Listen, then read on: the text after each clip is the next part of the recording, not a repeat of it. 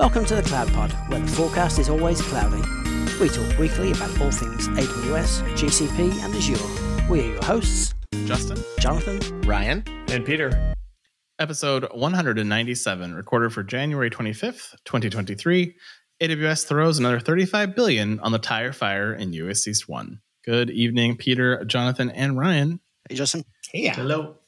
Yeah, it's been fun. A fun month so far. We have lots to talk about once again, as always.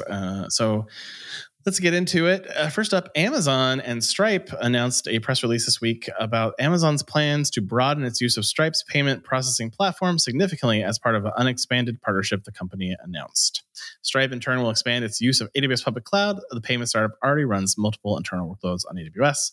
And apparently, Amazon first adopted Stripe in 2017, and it used the platform to expand its market into Asia and Europe. Which I guess if you're a big, massive e-commerce site, you don't want to run your own PCI infrastructure, or you must be getting a hell of a deal from Stripe. Well, I imagine it's tough on localization, right? Different currencies and all kinds of, the exchanges. So I can see a lot of advantages of using a partner there. Well, and in this particular case, it's like, yeah, you'll scratch my back and I'll scratch your back, and we'll give you a great discount on your infrastructure if you give us a great price on all your transaction fees. That doesn't seem anti-competitive at all. I mean, it's at least not new anti-competition. Square's not mad, I'm sure. It's been like that for quite a while. I would be curious to see what percent, though, of Amazon's payments are going through Stripe. Well, isn't also Amazon a competitor, like Amazon Payments? So there's a lot of questions about this that I thought was kind of interesting. But yeah, I can see, again, the localization, Asia and Europe, sure, take care of the regulatory risk. You don't have to worry about collecting the taxes. You let them do all that work for you. That probably makes your life easier. But it definitely isn't a global, it's not an all-in. It's definitely not a global, you're using Stripe for everything, but still interesting to say the least. Yeah, but Stripe rolling on Amazon, seemingly, with their use of Nitro enclaves and things like that for secure workloads. We're starting to see more and more press releases that actually mention that technology now, because originally it was like, well, who's going to use this and why? Now we know. Yeah. And then it's kind of funny because I read that in Stripe and I'm like, oh, that makes sense. Yeah. Yeah, some people have money. Yeah, right. All right, well, let's move on to earnings. I don't actually know where our sound effect went. It's lost. Yeah, loud noise. But we're only going to cover Microsoft today because the way the recording schedule works out is that Microsoft announced earnings yesterday, but Alphabet and Amazon don't announce earnings to the 2nd of February, which means we wouldn't talk about earnings at all for 3 weeks, and we just felt that was too long. So we'll talk about Microsoft today, and then we'll catch back up, hopefully with a sound effect for Alphabet and AWS later when I find where the audio file went for that. Microsoft Cloud revenue was up 22%. Overall, Microsoft revenue rose 2% to $52.7 billion for its second fiscal quarter, just missing Wall Street's expectations, and profits dropped to $17.4 billion, or 7% drop, not counting the special charge related to layoffs we'll talk about in a little bit. Microsoft Cloud revenue increased 22% to $27.1 billion. Again, this does not include just Azure. This is Azure, Office 365, and the commercial portion of LinkedIn. Other areas of Microsoft business were not good, including Windows, Xbox, and the device business all showed declines in revenue for the second fiscal quarter. So that recession is still coming, folks. Is that Windows dropped 27%? Yes. Oh my goodness. That's disaster. But I mean, I guess it's pretty good if their revenue rose and they're on Windows business dropping that much that they've successfully diversified and transitioned their business off of a technology that's going to continue, I'm sure, to decline. Yeah, so they equated the 27% drop, included a decline of 39% in revenue from versions of Windows licensed to computer manufacturers, which means that the Dells, the HPs of the world, they're hurting too. Microsoft blamed factors including continued PC market weaknesses in general. Yeah, I mean, it seems all areas that are heavily driven by consumer, spending. So like it's, the cloud business is one thing, but yeah, Xbox is people are paying for video games and consoles, and Windows is very tied to computers. So it's, not a good sign. I wonder if they include Windows licensing costs incurred by Windows users in Azure in Windows revenue or in Azure Ooh, revenue. Interesting. So it might just be a transfer? I wonder, to make the cloud business look a whole lot better than it might be otherwise. A couple other interesting little tidbits. Teams is up to 280 million active users in the quarter, but it was only 270 million a year ago. So it's grown 10 million, but that's not as growth explosive as everyone seems to make it think it is. And then the security business run by Charlie Bell was up to 20 billion in the past year, which last year was 15 billion. So, Charlie Bell is doing just fine growing that revenue over there in the security business. Good job, Charlie. I mean, the team's adoption in 2020, like, it doesn't surprise me that it's not maintaining that velocity, like, because it was ridiculous. Like, it was a huge spike, and so unsustainable. So the fact that it's still growing at all, I think, is pretty impressive. But I think that's also just the way that they license it as part of Office 365 and the deals they work with businesses. Well, and I think, we talked about recessionary headwinds and, how do you justify Slack if you already have Microsoft when one comes with your Microsoft licenses already? So I suspect that, continuing to see pressure on that side of the business will be interesting. But again, I continue to say that's the strategic play that Salesforce should make with Slack is that they should include it in your Salesforce licenses like they did Chatter. But no one from Salesforce has called me for strategic guidance yet. So clearly not listeners to the podcast. Yeah, clearly, because I continue to try to sell it for ridiculous amounts of money. Yeah. All right. Well, let's move on to AWS news. There's a new region in Melbourne, and you might have remembered Ryan and I talking about the new region or local zone in Perth last week. Why they couldn't combine these into one press release? Because they like to have mindshare in the news. Melbourne region is the second infrastructure region in Australia, in addition to the local zone in Perth. And this is in the APAC region. It has 3 availability zones named AP Southeast-4. So there you go. More Australia needs for you. Mm-hmm. And, great DR option for those Australia customers. Yep. Yeah, Singapore's always been the go-to place for that, but definitely having 2 local to Australia is going to be much preferred because data transfer costs between Australia and the rest of the world is still extraordinary. Yeah. And latent. Yeah. Remember when I was living over there, trying to watch the Niner games was brutal. Yep. The nice thing about this particular thing is it's still not quite perfect for all of the DR needs again because they're still a little close to Sydney. So you still have that Perth thing. So if you do need DR capabilities for something that needs to require distance, you have Perth and then Melbourne. So that's a nice double whammy now that you have a couple different options. If you can get away with Melbourne, do that because it's a full region. And if you can't, use Perth. Now, we talked about Perth last week. There's also local zones now apparently in Lagos, Lima, and Querétaro, which is apparently in Mexico. And I'm sure I butchered the name. Please don't write me. These are all tied again to the us-east-1 region, which is also getting an expansion with apparently an investment of $35 billion between now and the end of 2040 to expand the us-east-1 tire fire region in Virginia. Apparently, this includes an eligible grant that Amazon is eligible for of $140 million from the government of Virginia. And apparently, since 2006, they've already spent $35 billion. So just doubling the size of us-east-1 to make that blast radius for those outages much, much worse in the future. A grant of $140 million. Replacing. Yeah. Right. I can't wait for Bernie Sanders to complain about the $140 million. Getting rid of all the M1s. I know, really. You got $35 billion in construction costs, so you're doing just fine with that $140 million you gave them. It's interesting the local zones sprouting up all over the place now, and they're obviously popping up in places where industry is, these are all industrial centers in South America and North America, obviously. One's in Mexico. North America people, not South America. Well, I mean, if Oracle get away with all their data centers in people's garages, why can't Amazon? There you go. I mean, that really is the difference, right? It is about that resiliency and the investment they spend at the infrastructure to make sure that it's highly available, even in the case of, pretty calamitous events. So it's a local zone isn't that much different in terms of a region, except for that resiliency. So it's kind of crazy.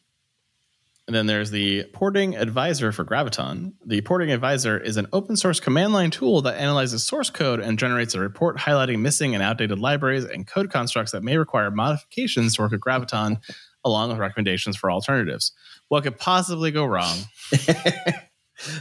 Well, AWS is just sick of people saying, "Well, this performance isn't of this Graviton processor. It's just not as great as you think." And I put my workload on it, and it's slow as molasses.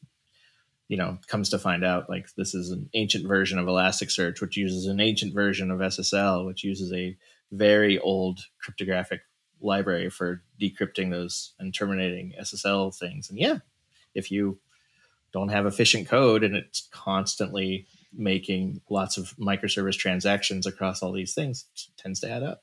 And so it is pretty funny to see how they're battling that sort of perception that Graviton's maybe not as fast, when it really is just a matter of updating to more recent math, really.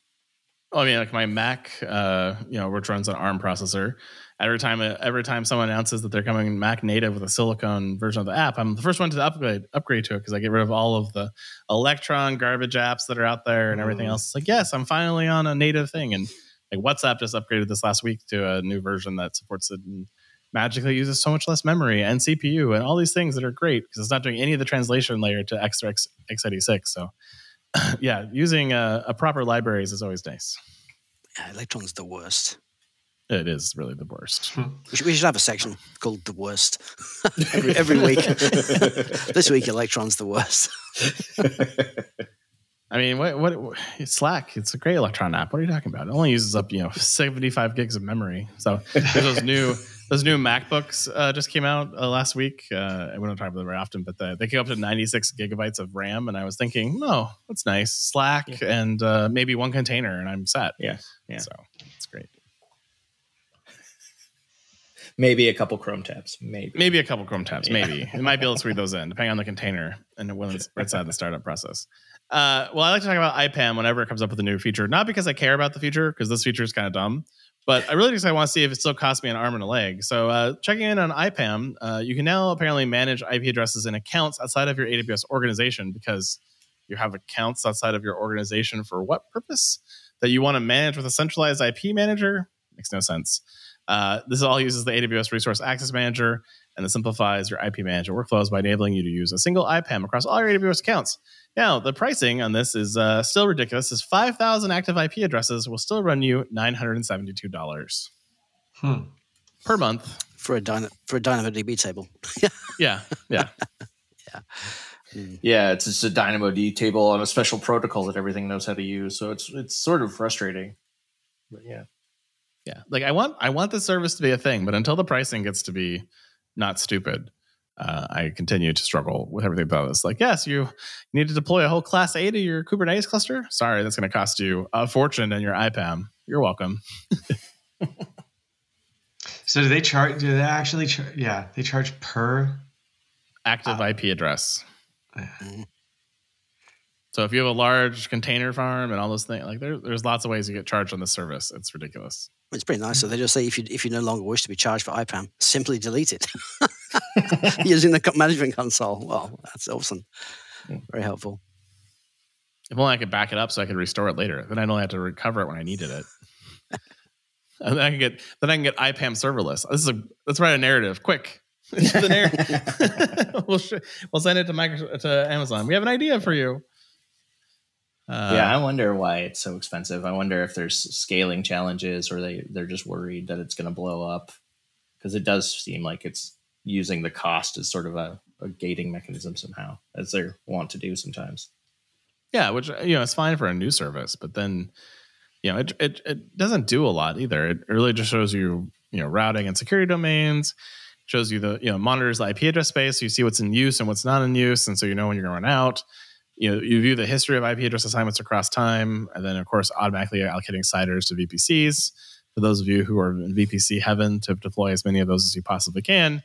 And then of course troubleshooting network and enabling cross-region and cross-account sharing of BYOIP IP addresses. So they're screwing you in multiple ways, because I want BYOIP. That makes sense with my IPv4 addresses I already own.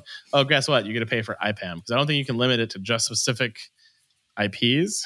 If it's in the VPC, it's going to be accounted for in the cost.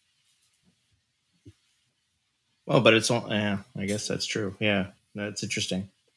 I mean, and you think about, dynamic workload and this is maintaining the history of all that IP association. You can see that being heavily used by security tools and tracking access across your environment. So it is sort of interesting, and I can see that blowing up quite dramatically. Yep. Well, then in IPv6 it gets worse, and more expensive. So, again. IPv6, you should just use it once and throw it away. Never use it again, right? Yeah. Well, like I said, anytime this comes up, I take a look at the pricing to see if the pricing got more reasonable. So I'll keep you guys posted, but don't hold your breath. Yeah. It's been multiple years now of this pricing. I'll continue to manage the way I always have. Excel spreadsheet. Yeah. You could buy info blocks or what is the other one? Blue Cat, but then it's just an Excel spreadsheet, but in a web form. So, all right, GCP, Alphabet, the parent company, of course, GCP and Google is going to be letting go 12,000 employees amid a broader tech layoff. This represents 6% of its global workforce. Sundar Pichai said, over the past few years, we've seen periods of dramatic growth. To match and fuel that growth, we hired for a different economic reality than the one we face today. And I am confident about the huge opportunity in front of us thanks to the strength of our mission, the value of our products and services, and our early investments in AI. To fully capture it, we'll need to make tough choices and say goodbye to 12,000 of you. Merry Christmas. Someone's got to start keeping a tally for it to. They are. I have one. Oh, good. So layoffs.fyi tracks tech layoffs. So there's been 200 tech companies with layoffs. And right now, the count is at 59,448 so far in 2023. It's actually probably a little higher than that because they don't have firm numbers for a bunch of companies yet because it kind of trickles in over time. But you're already doing quite nicely. And if I add in your number to 2022, you're at over 210,000. But your prediction was just 2023. So you're well on your way with only 5x more of that, and you'll be there. So, which is depressing. Unfortunately. Yeah. But yeah. What have they done though? This is what I don't get. Like to match and fuel that growth, we hired blah blah blah. What do they work on? What do they do? What do they deliver? Not a lot. Have you seen the announcements for GCP? Yeah, I have, and I'm like, well, what did you do with these people? Nothing. Well, I mean, wasn't that long ago. We were talking about the CEO of Salesforce. Yeah. Complaining that the more recent hires weren't as productive, and there is some uniformity across tech and all these things, at least from the CEO perspective and what they're saying. I don't know. I know what I know and what I see, and it's just like, well, it's clearly expanding too fast, like with this idea that the level of growth that we saw in 2020 across these things is going to maintain. Just, I don't know. Doesn't seem right. Agreed. Well, after you lay off 12,000 people, the next thing you do, of course, is invest in a new region. So Google will continue to apparently support the Middle East governments with another data center region, this time in Kuwait.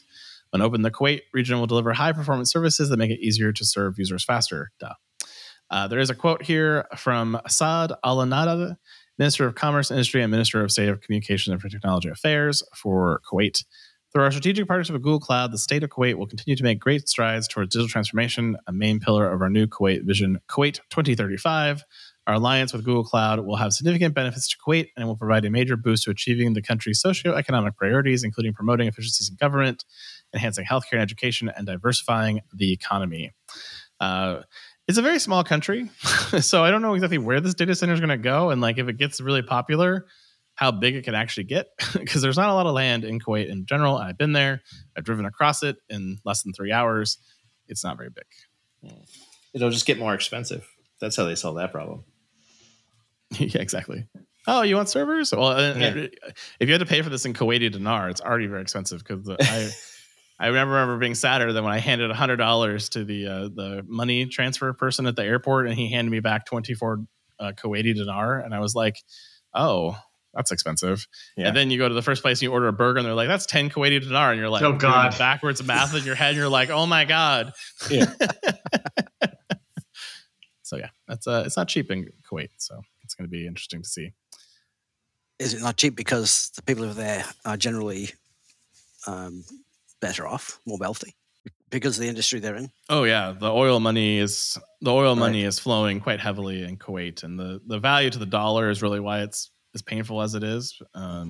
But it's a very rich economy, lots of oil money, lots of limited population of people sharing in that oil economy, and so everything is expensive. Yeah, I guess that's why it leads on to diversifying the economy. Mm-hmm. Yeah. Because one day that's the gold's gonna run out. Log analytics and cloud logging is now GA in Google. This is powered by BigQuery, a capability that lets you search, aggregate, and transform all log data types, including application, networking, and audit log data at no additional cost. The GA also includes additional expansion of features, including multi-region support for US and EU, improved query experience to save and share your queries, and support for custom retention periods up to 10 years of logging. So it's great. That mistake I made when I put it in debug mode is now going to live with us for 10 years. Delete. Yeah. I mean, it's a difficult problem facing a lot of businesses, and Google's smart to sort of build this into the product because a lot of companies just send all the logs, and whether you're doing analytics on it or just storing it forever, it's all making money for them. Yep.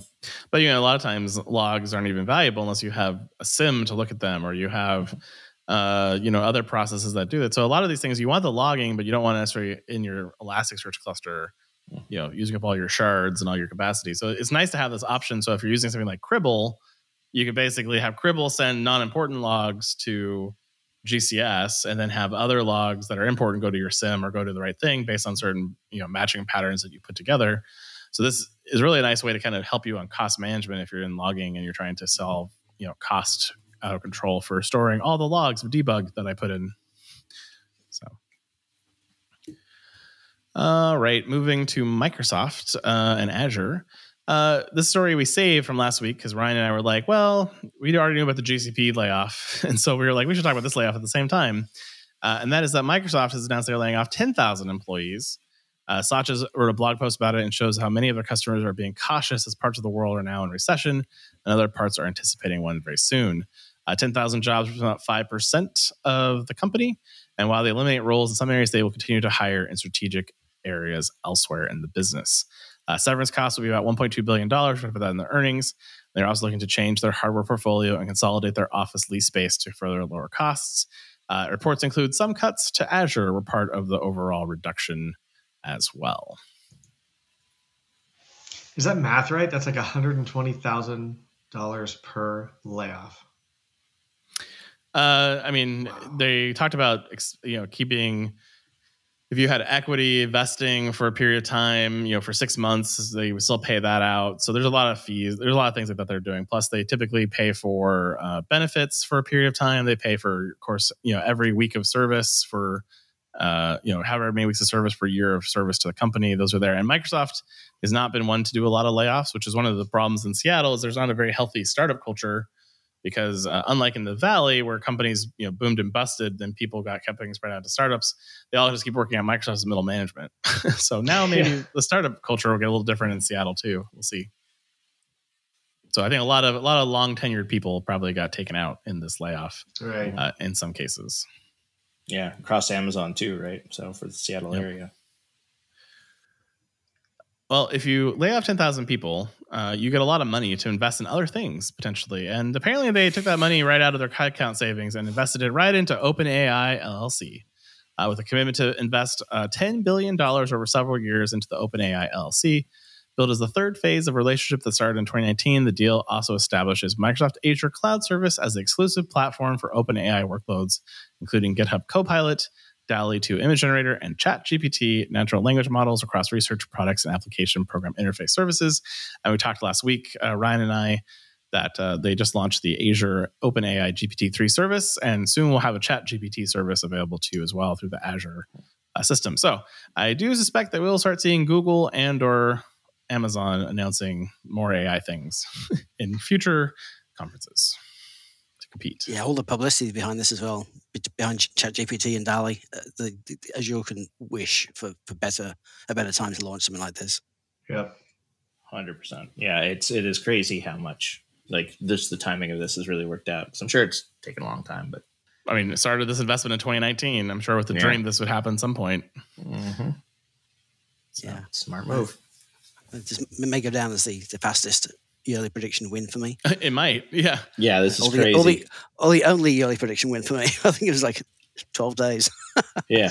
No, I mean, it's, nailed it. Yeah. Both Jonathan and Peter are looking real pretty for their yearly predictions right now. I forget what crazy thing I said. But, I don't remember what I said either. Another data center underwater, probably. Like submarines in space or something. Yeah. Something tells me, I won't be getting it again this year. I don't think so. I don't think I'm going to get it this year either, though. So you're good company with me because I don't remember what I predicted, but I'm not feeling good about it after these guys won so quickly. Yeah, no. We're going to have to listen to them gloat for the entire rest of the year, too. I know, it's an entire year of them gloating. It's going to be unbearable around here. Have you been waiting months and months to hire your new AWS, GCP, or Azure architect, only to have them be poached at the 11th hour by a startup with a juice bar? Initiatives stalled because you're having trouble hiring? Well, I have a simple solution: Foghorn Consulting. Foghorn Consulting provides top-notch cloud engineers to the world's most innovative companies and can be burning down your DevOps and cloud backlogs as soon as next week. Foghorn certified AWS, GCP, and Azure professionals are armed with infrastructure as code, and from day one will be designing performant, optimized cloud-native or hybrid environments that deliver on the promise of cloud. Their FogOps solution even provides on-demand cloud engineering to augment your existing teams. Visit www.foghornconsulting.com or send an email to cloudtalentnow@foghornconsulting.com and tell them the CloudPod sent you. Your dedicated FogOps team is with you for the long haul, and they bring their own juice.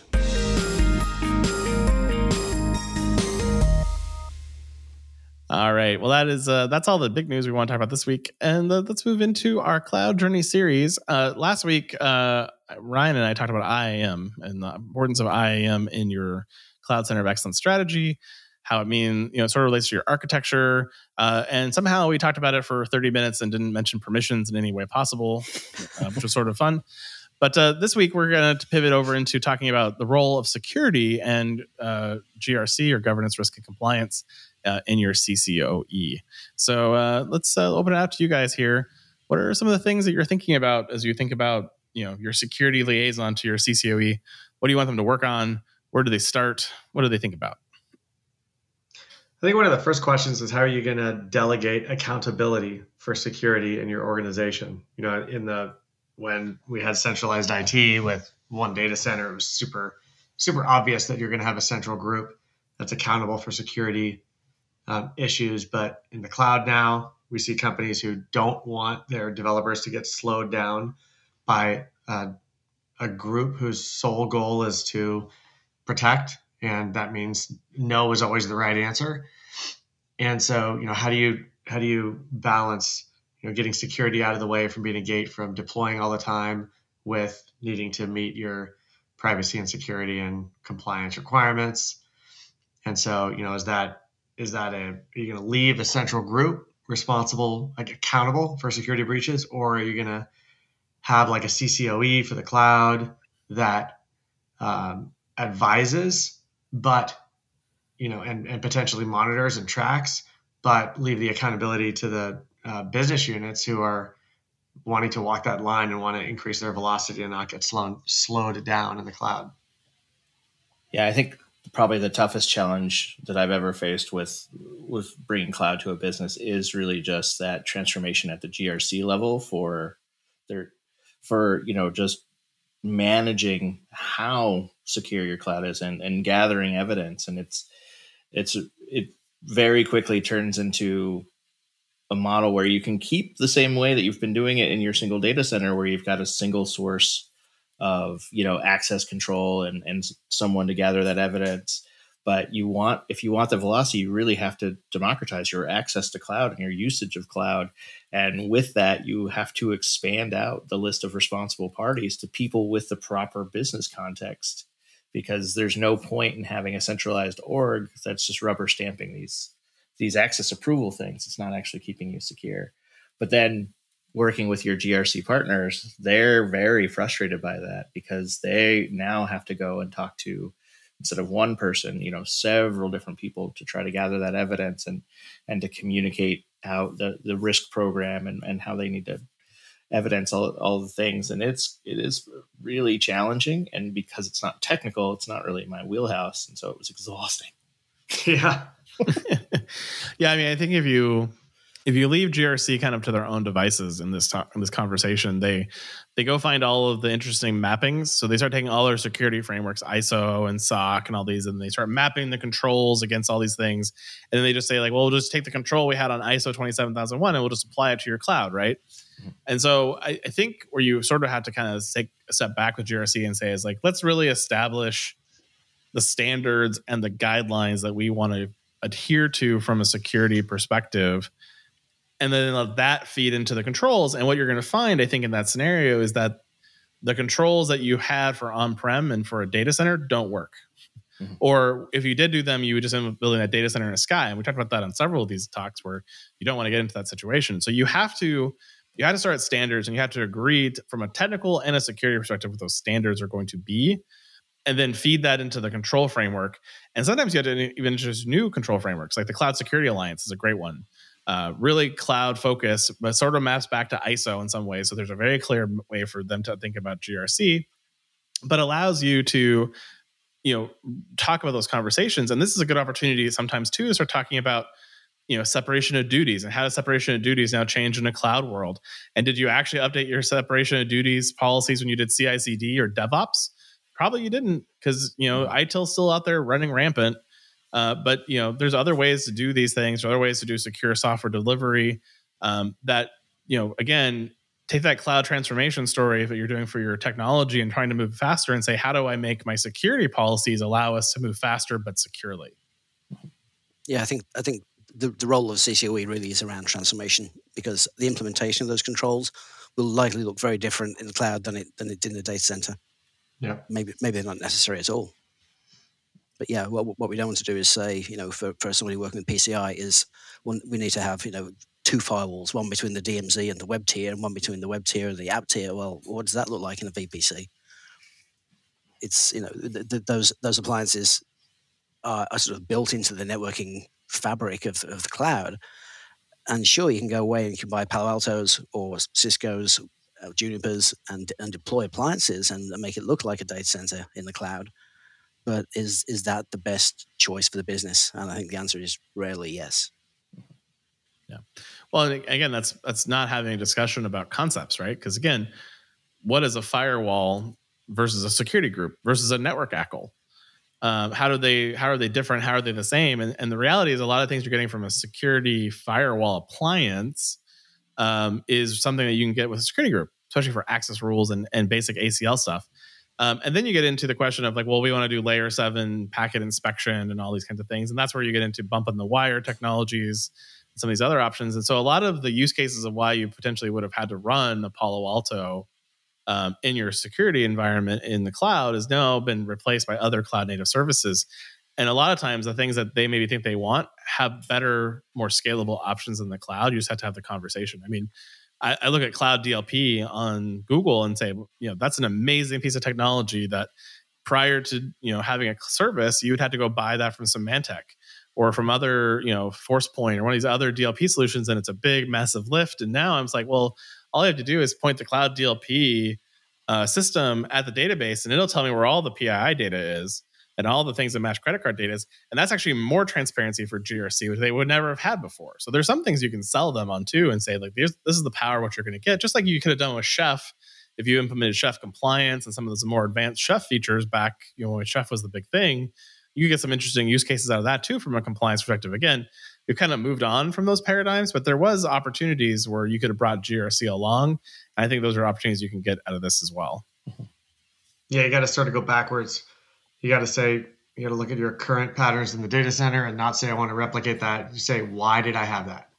Why did we make that rule? And now that we have the why, we made the rule, let's go re-architect based on why we made the rule. Tough to do though. See, that's hard work. It's so much easier to just say, make it look the way I already know it's okay, and then I'll click the accept button during the during the change review or the architectural review. And not only is it hard work, but in many cases, you now have to bridge your prior compliance that you were certified for, ISO or SOC, with your auditor now, and then bring your auditor on this journey too. And a lot of the auditors don't understand cloud either. So, it's not only are you saying, yeah, we're not going to do what we did forever, and now it's all changing, but now you also got to go convince the auditors that we're still in control and that we still have security. And that's, for a GRC team who may not always be technical, that could be very scary and part of the challenge. And so I think that's why having GRC and your security people and establishing these standards and practices early and keeping them involved in these conversations really will help move this story forward for you. Otherwise, they become a huge roadblock for you in 6 to 12 months into your cloud transformation journey, because all of a sudden things have changed and they weren't aware, and they are going to cause some havoc. I mean, putting the security hat on for just a second, there's sometimes it's a little bit too much of the sky's falling, cloud's absolutely insecure. How can we possibly run our workloads there? However, there are a few valid points to that argument, in that in a private data center, your sort of attack vectors are limited to public IP space potentially, or application defects if you're running a public-facing web app or APIs. I think once you look at deploying in the cloud, I think the attack surface is immensely larger, because now there are public APIs which can be used to manage resources, which potentially you'll manage resources if you lose your keys. There's all kinds of mistakes you can make. Many more mistakes I think you can make by deploying incorrectly or insecurely in cloud than you could do in a private data center. I mean, you can't accidentally open your NetApp file to the internet in a data center. Yeah, I mean, and not to mention just user space and memory, of concerns with being, hosted on a multi-tenant piece of hardware, right? And you see that with the expansion of use of enclaves. Like it's a real concern. So yeah, it's absolutely a larger blast attack surface for sure. Yeah, but then there's all these cool tools, right, that we can use to make things more transparent, like logs for all of your every single change in your infrastructure based on API logging. Whereas, how are you going to get that once someone gets into a cage? If they unplugged a cable or plugged in another device or went into a serial port, like there's also things that are easier, I think, in the cloud. And you have options for other services too, right? Like where you can change the story of the control, right? And so instead of having this sort of command and control, so you can validate that it's done the right way, you have access to serverless functions that cost next to nothing to run, and that can react to those same logs and events that are being generated just by normal actions, and have them perform auto remediation tests to keep those guardrails in place. And so it's a very different operating model from this has to be reviewed by the powers that be to get it into place. I mean, is the cloud getting in your eyes a little bit there, though? Because I know what we see and the way we control resources in the cloud are through APIs. But at some point, there are still people in data centers going into cages, plugging things in and unplugging them, and working in the data center environment. I don't think that concern goes away, and that's something that I think people forget about. Those risks are still there, and so we have to start looking at the shared responsibility model and looking at the cloud providers' attestations about the way they run their business. Yeah. Well, and this is where I really harp back to, the shared security responsibility you mentioned, but also trust and verify. And a lot of these, things, the cloud providers are giving you more and more tools to see, like when does a support person invoke your account and your APIs, and that gets logged into CloudTrails. When do people enter your cage space in some data center cloud providers? They provide that type of data. So again, I think for the companies that were in colo, it's not as much of a leap as it is for those who own their own data centers and were responsible for physical security and all these things that were sort of not there in a colo space. But it is, again, there's gaps and there's ways to think through that you have to work through. And anybody who's going on this path, I think, has to have the right thoughts and the right methodologies to really tackle it in the right way. I think the other thing that's kind of interesting as you kind of get into this is when it's just you, liability sticks with you. But when you go into the shared responsibility model and you start thinking about like privacy laws and PCI, and like now I have a third party involved here, like all of a sudden my liability risks suddenly go up higher, and I have third-party processors involved, and I've got other people who now have. I'm only as good as the weakest link of all the security of all of that, and how do I understand that ecosystem again from insurance, from audit, from all these things? Those things all have to be now considered into the GRC perspective and also the security perspective as you think through some of these things too. So again, those are good things that I understood before you get too far down the cloud path, because the big questions that come up, you go renew your cybersecurity resilience insurance, and all of a sudden they're like, oh, you moved to the cloud, we have all these new questions. And you have to think those things through. Mm-hmm. Yeah, so I think the role of the CCOE is about sort of talking down some of the scaremongering, advocating for the things which are unique to cloud. I think translating the technical requirements of the control is a big factor of in that process. And so I think that's also super important, right? Oh, how do you do it in the data center? Okay, we can do something close, but not the same, Does that meet, the compliance requirements? And it's important to remember that as much as security likes to think that that they've got one big hammer and their hammer solves things in one hit, security is all about layers. And if you can't implement a control using one particular tool or service or configuration, then there are likely many other layers of security which you could add on top of that. Mm-hmm. I think as you get through this process, though, and this is not quick. this part takes a while. This is a couple months worth of lots of meetings, lots of teeth gnashing, lots of pain and suffering as you go through all this kind of learning and together. And this is where your cloud partner or even your partner should be able to help you out quite a bit in helping you maneuver through this process, because they've done it 1,000 times or 10,000 times or 100,000 times in some cases. I think the next step out of that is really, as you think about all these new standards you come up with, you've gotten your alignment to the different standards, the third-party entities, your auditors on board, you've gone through this journey. Like, how do you start thinking about now codifying those? And do you think about prevention or remediation? And what are some of the techniques that you may think about with your security team that would make sense for how you want to start implementing these security things? Because you don't want to just, figure it out after the fact. That's too late. Yeah. No, I think it's important to keep the context of why you're shifting to the cloud. Like, what is important to the business in terms of value? Is it the innovation? Is it the flexibility? Because I think that really guides, how you approach these things. If you're looking for the agility and the innovation, you have to get out of the way. You have to put guardrails in place so that you can make the right thing to do, the easy thing to do, and then provide remediations and response as much as possible. If you're really just looking for the flexibility and you want a little bit more control, then you can use a more, review approach. And it's, it's less fun to do that because there's still someone sort of, in a way, but what is cool is the teams that sort of leverage technology to sort of get their cake and eat it too there, where they're providing the service that's providing the review and providing that as they enable, think about, policies for, IOC deployments and having, DevSecOps sort of, built into that deployment process. So not only is it application deployment being, automated through a CI/CD pipeline, but all of the security reviews and that being automated as part of that pipeline and can be reported on. And integrating all that into the dev process right from the beginning. So developers are, they know when they're developing whether or not they're building secure software and they're deploying it in a manner on hardware that will pass security audits by having that, production-like environments, all three similar. And that tends to help avoid that big mistake, right, of people building something that gets declined for a reason that costs a lot to change when they're ready to deploy to production. Yeah.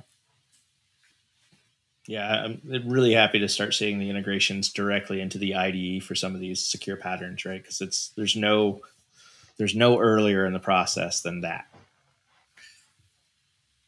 Agreed. What do you guys think about security's role in the training and the cloud enablement story? I think there are some table stakes in cloud. Encrypt everything is probably the most important one. And I've worked with countless developers over the years who throw a Node.js app over the wall at DevOps team for deployment with no native support for something like SSL. And it's, the ops team will bolt on some wacky Nginx proxy or something to make it use SSL. I don't want to see that. I don't want to see that anymore. What I want to see is those requirements go back to becoming basic product requirements in the first sprint 0.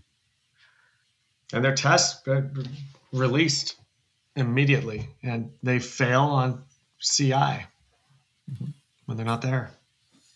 Yeah, I mean, I think a lot of development and ops, historically has been that sort of, this is split responsibility, and that leads to like some really awkward perceptions about whose job it is to be to make something secure. And it's like, it's everyone's job. Like it's not even just security's job to make it secure, right? Like the only way this works, and then in any way where you have velocity and you have empowerment and agency in deploying your own stuff is by taking that responsibility.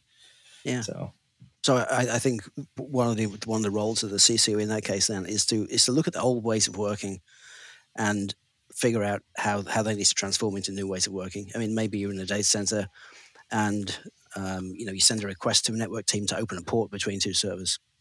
We don't necessarily do that in the cloud. You can build that into your infrastructure as code. You can become aware of that. Or you could be lazy and you could just open up the port on your instance to the entire world. And I think in sort of enforcing and putting guardrails and sort of training people about the differences in how to implement security in the cloud, and then putting guardrails around it so that if something does get to production, you can catch it before it goes live. With things like Sentinel or Open Policy Agent, things like that. I think these are all technology that the CCOE should push for, really. Mm-hmm. Absolutely. I mean, in many cases, potentially even the security team should be a main implementer of these things. Like, again, we're trying to democratize technology, and we're trying to get it more spread out into your business to enable speed. So in the past, a security control would be written, and then they go to ops and say, go implement that security control.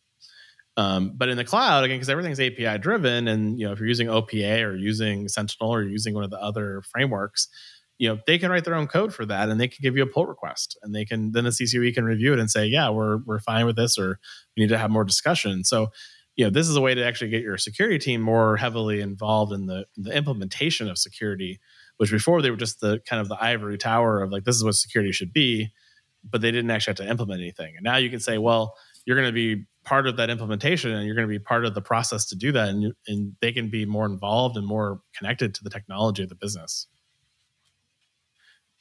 Well, I think that's everything we want to cover in security. Anything we missed that comes to your guys' mind that I didn't segue us properly to? I'm going to pimp our TCP Talks interview that we did with Josh Steller from Fugue when a couple of years ago now, I guess a year and a half ago maybe. That's very interesting. He goes into talking about the risks of cloud and how it's different at data centers and how to think about it and the types of mistakes people tend to make. There's something a product which can help you along the way, but it's an interesting talk. That's great. Yes, it was a very good conversation with Josh and Fugue, and what they have in the space is one of the many ways to solve some of these visibility problems. So definitely check that out. Well, next week we're going to be back talking about networking and VPCs, a favorite topic for me because that's my original training is in networking back in the day. You have to do switches, and so talk about all the fun things. Maybe even talk a little bit about the old days of VPC Classic, just for those memories. For those of you who've been in the business for a long time. EC2 Classic. EC2 Classic, and why what that kind of was, and then how everyone said that was terrible, and then how we ended up with VPCs, which is kind of an interesting story in its own right. But we'll cover all of that next week. Subnetting. We'll not do the math of subnetting, I hope. Well, Jonathan might pull it out. He likes to do math, so we'll see. But that's it for this week. We will talk to you all next week here in the Cloud Pod. See you next week. See you later. Good night. Bye, everybody. And that is the Week in Cloud. We'd like to thank our sponsor, Foghorn Consulting. Subscribe on iTunes or wherever you get your podcasts, and tweet us your feedback at #TheCloudPod. Or join our Slack channel. Go to our website, thecloudpod.net, for sign-up instructions.